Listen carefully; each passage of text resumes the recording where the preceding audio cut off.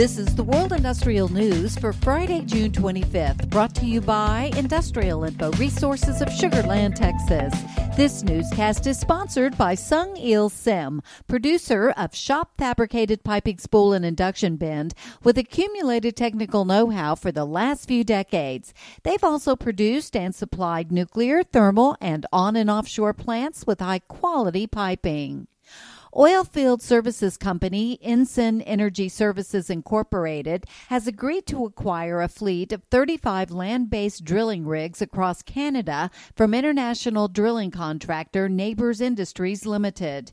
Ensign and Nabors provide rigs and other drilling services to exploration and production companies across Canada, including ARC Resources Limited and Canadian Natural Resources Limited. Industrial Info is tracking more than $900 million in active projects involving Ensign's services, as well as $6 billion in active projects involving Nabors worldwide, including more than $2.3 billion worth of contracted projects in Canada. Industrial project activity is improving in Canada. The value of construction starts has increased by 46% year over year, according to the May 2021 update of Industrial Info's North American Industrial Project Spending Index. One of the larger contributors to this increase is Ontario, which is taking greater share of the project activity from Alberta and British Columbia, which in turn has been hit hard by the downturn in the oil and gas market.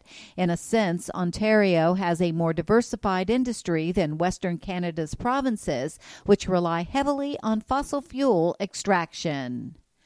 Peru's state-owned refiner Petroperu S.A. is moving forward with the completion of a $3.5 billion modernization project at its 65,000 barrel per day Talara refinery.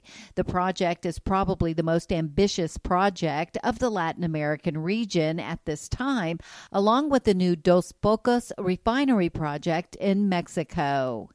And Abu Dhabi National Oil Company, the United Arab Emirates state-owned oil giant, plans to accelerate its overall refining capacity and margins through a series of major expansions at one of its largest refineries. For details on these and other breaking news, read the full stories at www.industrialinfo.com. I'm Peggy Tuck, reporting for Industrial Info News.